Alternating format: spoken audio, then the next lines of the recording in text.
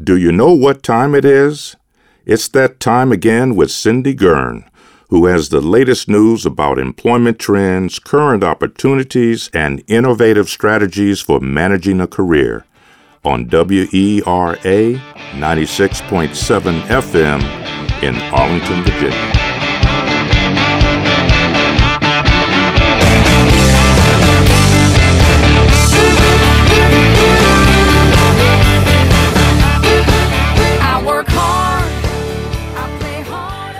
Hi, everybody. Thank you for listening to the Workforce Show today. We have a fabulous guest, and we have an assistant interviewer, a host of the show, Avocado host, Brendan Freehart, with us. Hi, Brendan. Hey there. So we are together going to interview Kirk Borne, B-O-R-N-E. He is the chief data scientist of Booz Allen Hamilton, and he's the executive advisor to them. Welcome, Kirk. Hello, welcome. Thank you. Now, I have a bunch of questions I want to ask him, but let's start off by first telling everybody a little bit about Kirk, and he can chime in, and Brennan, you chime in too. He had his Ph.D. from California Institute of Technology, and he majored, major for a Ph.D. He took his Ph.D. in astrophysics and space science. So first of all, can you tell me what that degree does? I mean, did you look out into space and hope to see something? What is that degree? Well, doing research in astrophysics is a wide variety of things. Sometimes it's using telescopes to gather data and make discoveries. Sometimes it's building computer models to try to simulate and model things that we see in the universe and hopefully derive understanding and knowledge and insights that way. Then there's another aspect of astrophysics, which is purely theoretical. If you want to think of something like Albert Einstein is sitting down, writing down his equations, for cosmology, so you have the full range of observational, experimental, computational, theoretical astrophysics, and so more these days than those days. There's also now the data-intensive side of astrophysics, where we actually start looking through databases using data mining, machine learning, data science techniques to find previously undiscovered patterns or trends in the data. So it's really focused on discovery at all times. I mean, that's the whole point of research in science, is to do discovery. And so we use all those different approaches and hopefully discover something useful. Did you? Well, every scientist finds things that are new and that are published in journals, and that's how one makes a career, is publishing original research. Now, whether those particular discoveries are going to make front-page news is a completely different story, because that's what's original. Well, what is the most interesting thing you found that when you searched the universe for data and did your exploration? Well, I guess my first 15 minutes of fame, I guess I would say, using the Hubble Space Telescope over 20 years ago, to study a particular class of galaxies, which we call ring galaxies. So it's a galaxy that's shaped like a ring, if you imagine like a smoke ring, and it's caused by one galaxy running into another galaxy, and it's like throwing a pebble in a pond. You get this expanding ring, the waves, as you move out from the point of impact, and the exact same thing happens in galaxies that are made up of lots of gas and stars. There's a wave that propagates out, from the center on out, and this ring, in a case where a galaxy has lots of gas, generates a firestorm of new star birth. And so this particular galaxy was fairly well known to a very limited number of astronomers. It was called the Cartwheel Galaxy because it sort of looked like a cartwheel of an old wagon. And when we did the Hubble imaging of it, the first time ever, high resolution color images, it was just a spectacular, like I said, firestorm of new star birth that was happening all across this galaxy. It was made the news across the world. I mean, it was a Newsweek and that's so cool. And I actually have textbooks on my shelf written in languages I can't even read. There's a Dutch textbook where I recognize the word cartwheel and I recognize my name. No, it's true. That's the only word Kirk Borne. Yeah. So, hey, do you know it? Does that relate to the dark hole theory? Well, not directly. I mean, of course, everything is connected. Of course, I mean, if there's like dark matter in galaxies, this affects how they evolved. At the center of most galaxies, we believe there's a massive black hole, which is a completely different thing, and that black hole is the gravitational collapse of a massive amount of stars. And for the longest time, we didn't know quite how that started out, but we think now that these types of collisions of the type that I was discovering actually led to the collapse of massive gas clouds and massive stars in the center of galaxies that make these massive, which actually we call them supermassive black holes. I'd be happy if we just talked about astrophysics the whole time. So I'm going to ask another question, which is, are you dubious? I was kind of joking there. Are you dubious on the theory of dark matter in cosmology? No, not really. No, it's been proven by a million different observations from different perspectives. I mean, but I guess I would say that to be the objective scientist is that all we have is a model, which we call dark matter, to explain the data. And the data. To back up a little bit, can you explain dark matter as sort of why it's a sort of theoretical underpinning to a lot of cosmology? Like basically, it's something we can't detect, but it proves what exactly? Well, it's. I guess I would say it's not totally correct to say we don't detect it. We don't see it in visible light. But I'm listening to you on the phone, and I don't see you right now, but I believe you're there because I'm hearing you. Okay. But I don't mean to be facetious, but I mean there's other types of waves in the universe, not just electromagnetic waves. I mean, so gravity waves.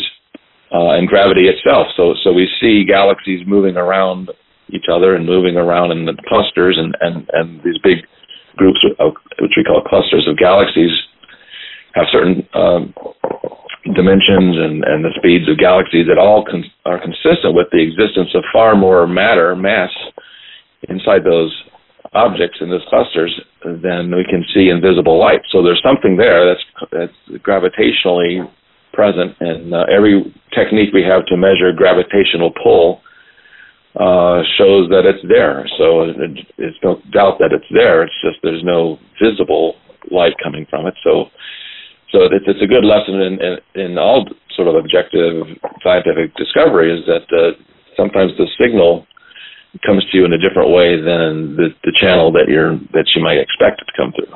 And so thank you. It's not the indulgence.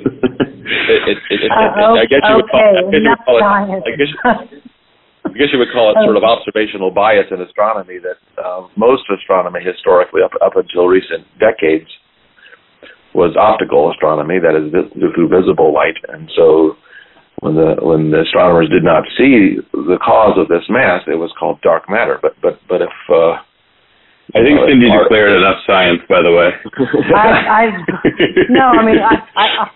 This is the part of the science that I find enjoyable. I can't talk about it very much because I don't have the knowledge, but it's very fascinating. But that was only the end of his formal academic career, which we can talk about later on. But his undergraduate was at Louisiana State University. Did you graduate in 3 years? I calculated that. Was that right? Yes, it was correct. He is every mother's dream of a son. He has all sorts of awards, cum laude. He's gotten degrees in everything imaginable, and Phi Kappa Phi, Sigma Phi in physics. Anything I'm missing? What's the biggest award that you've won in academia? Well, I guess when I graduated from LSU, which was 3 years actually, at that time, when I graduated with a 4.0, and at LSU, a student who graduates with a perfect 4.0 gets what they call the university medal. And things have changed in the last 40 years in terms of the ability for students to get 4.0s. But when I graduated from LSU, they were in about their 120th year of existence, and they had only given the university medal 27 times in those 100-plus years. So I was very proud of that moment and that achievement. Yeah, so I would be too, and you did it, and that's the normal time. So why does I have heard of LSU frequently, and people who've gone there majored in science. What is there about LSU that attracted you? Are you from Louisiana? I am from Louisiana, and I'm actually from Baton Rouge, and almost every member of my family who has gone to college went to LSU, so it seemed to be like the thing to do, right? It was the family. Blood is thicker than water, so I had other opportunities, but that was the family tradition, and I never really thought about going anywhere else. Yeah, well, I've heard good things about it, and I was wondering why LSU, but you've explained it. You now work at Booz Allen, but you are also on the board of several organizations that have to do with STEM, and you are. Well, why don't you tell us what boards would you like to tell us about? You're on ARIES, after informatics, after statistics, and you've taught at George Mason for 15 years, I think. Yeah, I was there up until 3 years ago, so I spent a dozen years, 12 years there, and taught data science, though my title was Professor of Astrophysics, and there was this addition, computational science, in my title, and so our program was actually computational data science, so I taught that in that program. Did you program in Fortran? Not at the university, but in my youth, it was all Fortran. Okay. all my scientific work was in Fortran, but I did a lot of development when I worked at NASA, which was the 18 years prior to my George Mason career. I did a lot of. I'm sorry for derailing this conversation. Continue, Kirk. I know. Did you say you worked at NASA? Did you work at NASA? Yeah, I worked for 10 years on the Hubble Space Telescope project. Oh, wow. Part of that time there, I was the project scientist for the Hubble Science Data Archive. I got a plug for data. And after doing that, working with the Hubble Space Telescope Science Institute for 10 years, which is based in Baltimore at Johns Hopkins University, then I moved to a government contract position where I was actually managing scientists and programmers and database people for NASA in the Goddard Space Flight Center, which is based in Greenbelt, Maryland. And so I was first a department manager where I was managing the astrophysics data people, and then ultimately I got promoted to program manager, where we were managing the data systems from the satellites, both in astronomy as well as planetary astronomy, and also heliophysics, that is solar physics data. So heliophysics is more broad than solar physics, and that solar physics sort of focuses on the sun, and heliophysics refers to all the physics that takes place in the solar system caused by the sun. So plasma, if you think about aurora on Earth, the northern lights or southern lights, if you're in the southern hemisphere, these are caused by highly energetic particles ejected from the sun that impinge upon the Earth. And thank goodness we have a protective magnetic field that channels those charged particles down to the north and south polar regions. If we didn't have that magnetic field, we would probably all have died of cancer hundreds of thousands of years ago. That's a really cheery way to put it. Wouldn't be here today. So. I'm going to ask a dumb question, but do you kind of miss ever doing that type of hard science for something that is more business application, or is this a new frontier for you that you find it really kind of engaging? I'm kind of leading the question here. How do you feel about transitioning is a better way to put it?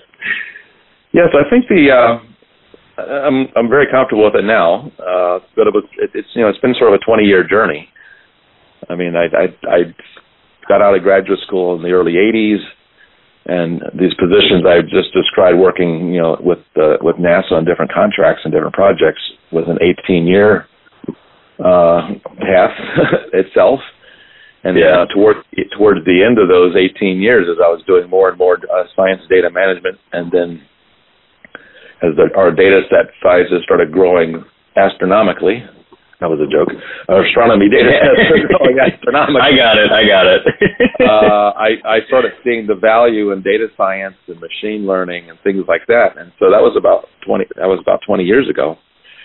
And so it was sort of back and forth for me. I was focusing a lot on the data science and machine learning and data mining activities, while at the same time keeping my hand in a lot of astrophysics research. And finally, there was a point where I realized that the growth in data in the world was not just in the sciences, and certainly not just in astronomy, but other sciences, but everywhere else too, in healthcare, cybersecurity, national security, retail, marketing, even in sports. I mean, so data everywhere, and I was just convinced, and this was about 16, 17 years ago, convinced at that point that we really needed a workforce, future workforce that's trained in the art and science of dealing with data. And so I left my 18-year career stop at NASA, and my next career stop was at George Mason University, where I was fortunate to be offered a faculty position and ultimately became a tenured professor. Can you explain to our listeners very succinctly what machine learning is and what data mining is, so that people will have a sense of what you're all about? Sure. Well, in simplest terms, machine learning is a class of math algorithms, so math techniques, that are used to find patterns in data, basically. So patterns can be trends, it can be like clusters, segments in the data, it can be correlations, but it's just simply mathematics. I mean, not simple mathematics, but simply mathematics. And so when we apply this particular type of mathematics to data, to look and discover patterns and trends in data, we call that data mining, or more specifically nowadays we use the phrase data science, though data science is more broadly about the whole discovery and communication and use of data for discovery and decision making. So machine learning is the set of algorithms, data science and AI, if you will, are the applications of those algorithms. So AI is the application of machine learning to machines or actions, if you will, actionable, intelligent operations of one kind or another. So I always tell students that if you apply machine learning to data, we call it data mining. If we apply it to robotics or to machines, we call it artificial intelligence. But it's really the same underlying sets of mathematical algorithms. It's the data mining. It's the underlying field that feeds all these new innovations as well. So let's talk about that from the perspective of jobs. Where do you see your field of data science? I mean, you've managed people. You've been in the field of those sides of the house. Where do you see the future of your field and of data science, say, in the next 10 years going? Well, I think pretty much all the employment surveys and the job, these massive job boards that you can now find on the internet of all kinds, all sort of list data scientists as sort of the number one job, the number one career choice, both in terms of demand, salary, quality of life, everything. Because once people get into it, they realize it's really about discovery and exercising your curiosity. So it's actually doing and exercising what humans are really good at, which is seeing things, seeing patterns and reacting to them and responding to them and doing something about it. Mm-hmm. And so that's sort of like natural human. And so businesses and organizations and federal agencies and everybody now is collecting so much digital information, so much data, that all these organizations want to hire data scientists to help them understand their business, understand their organization. And it's not just what has happened, but what will happen, because when you see these trends and patterns, you can be predictive about it. So there's an enormous demand. I mean, just unbelievably hundreds of thousands of positions open in the data science field. And when I went to George Mason University in 2003, we were creating the world's first undergraduate degree program in data science at that time. And there was no other competition until like 2012, when all of a sudden there was like enormous world interest in data for several reasons, which we can get into if you wish. But the fundamental reason was there was a survey by McKinsey group that found that there would be a shortage of over 150,000 data scientists and over 1 million data science managers in the coming decade. And all of a sudden, everybody woke up to this complete digital transformation taking place under our feet that we weren't paying attention to. And so almost every university now, college, university, 2-year college, and even a lot of independent boot camps, if you will, training academies, have data science training programs. And so one might say that, gee, we must be filling that gap now, and because of this essentially exponential growth in training opportunities and exponential growth in the number of candidates being trained for these jobs. But the reality is the jobs available are growing at a faster exponential than the growth of available candidates. So I'd say in the next 10 years, this is only going to get worse before it gets better in terms of the demand is enormous, because the value creation and innovation that's possible, discovery, innovation, and value creation, sort of the big outcomes of data science. Using all these data, every business, every organization, every agency, every entity wants to take advantage of that and use that, and so they're all seeking the right kind of people to do it. Yeah. So it's really the best time in the world to be doing this profession, because it's such huge demand, and again, it's actually doing stuff that people love doing. I talk to young people at conferences all the time, and they're just so excited to be involved in a STEM career. I mean, people who just... Is this truly a STEM career, or is it a hybrid? It's definitely STEM. I mean, it's science, technology, actually STEAM. It's science, technology, engineering, art, and math. It's all of that. I mean, all those, you need all of that, but you don't need to be like what we call the unicorn. I mean, people like to say this expression, data science is a team sport.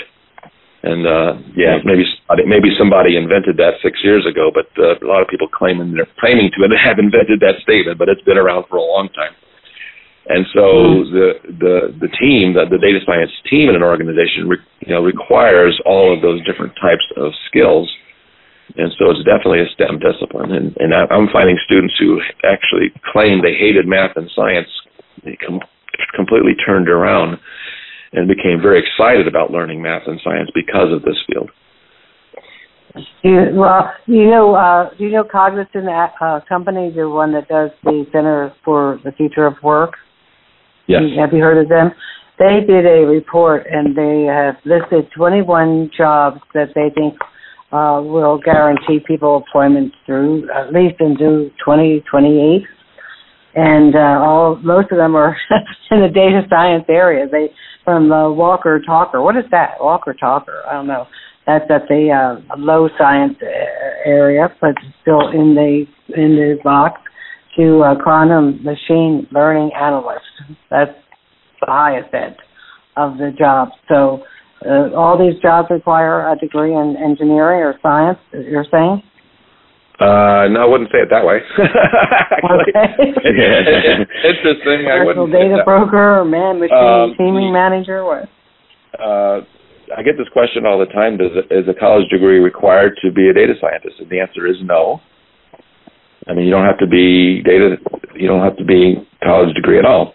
However, I always tell people don't let that fool you. If you actually want to have a successful long-term career with professional development and growth in your career, then the college degree is essential, because that is what employers and executives in companies or higher up people in any kind of organization, even academia, anywhere, is going to promote and advance the careers of those people who are more well-rounded and educated. But in spite of that, it is completely possible to get a job in data science without a college degree. In fact, a lot of people are doing that because the demand is enormous and the salaries are matching that enormity. So people are jumping right into it with no college degree. But I encourage them not to forget that as they go through life because of the long-term value there. Yeah, that's important to note that. Your point about having a degree to get ahead and to stay ahead is important, but to get into the field, you don't have to have a college degree, or if you have a college degree, you don't have to have it in a science technology area, do you? I mean, you can acquire this knowledge? Okay. Nope, because the fundamental success of the data science to me is really pointed toward the aptitudes, not the skills. So one of the aptitudes is you have to be a curious person. You have to be like a critical thinker, creative person, good at problem solving. And so that could be any type of person. I mean, I've talked with people from sort of major banks. One time I talked with this person. She said that their best data scientist was an art major. Another person said their best data scientist was a philosophy major. And so it comes back to what I said a few moments ago, that students who shied away from math and science discover this field, and they immediately start learning the math and science, even though they weren't trained that way. And the reason, again, goes back to our fundamental nature as humans to be creative and curious, inquisitive, question-asking creatures, right? And so ever since the first humans crawled out of the cave, our survival depended upon pattern recognition from the signals that the world was giving us. And so is this animal going to eat me, or is it something that I can eat? Now, is this wild berry something that I can eat, or will it kill me? I mean, so we grew and evolved and survived as a result of our ability to take information, knowledge, data, if you want to call it, take the evidence presented to us and derive knowledge from the patterns we see in the data.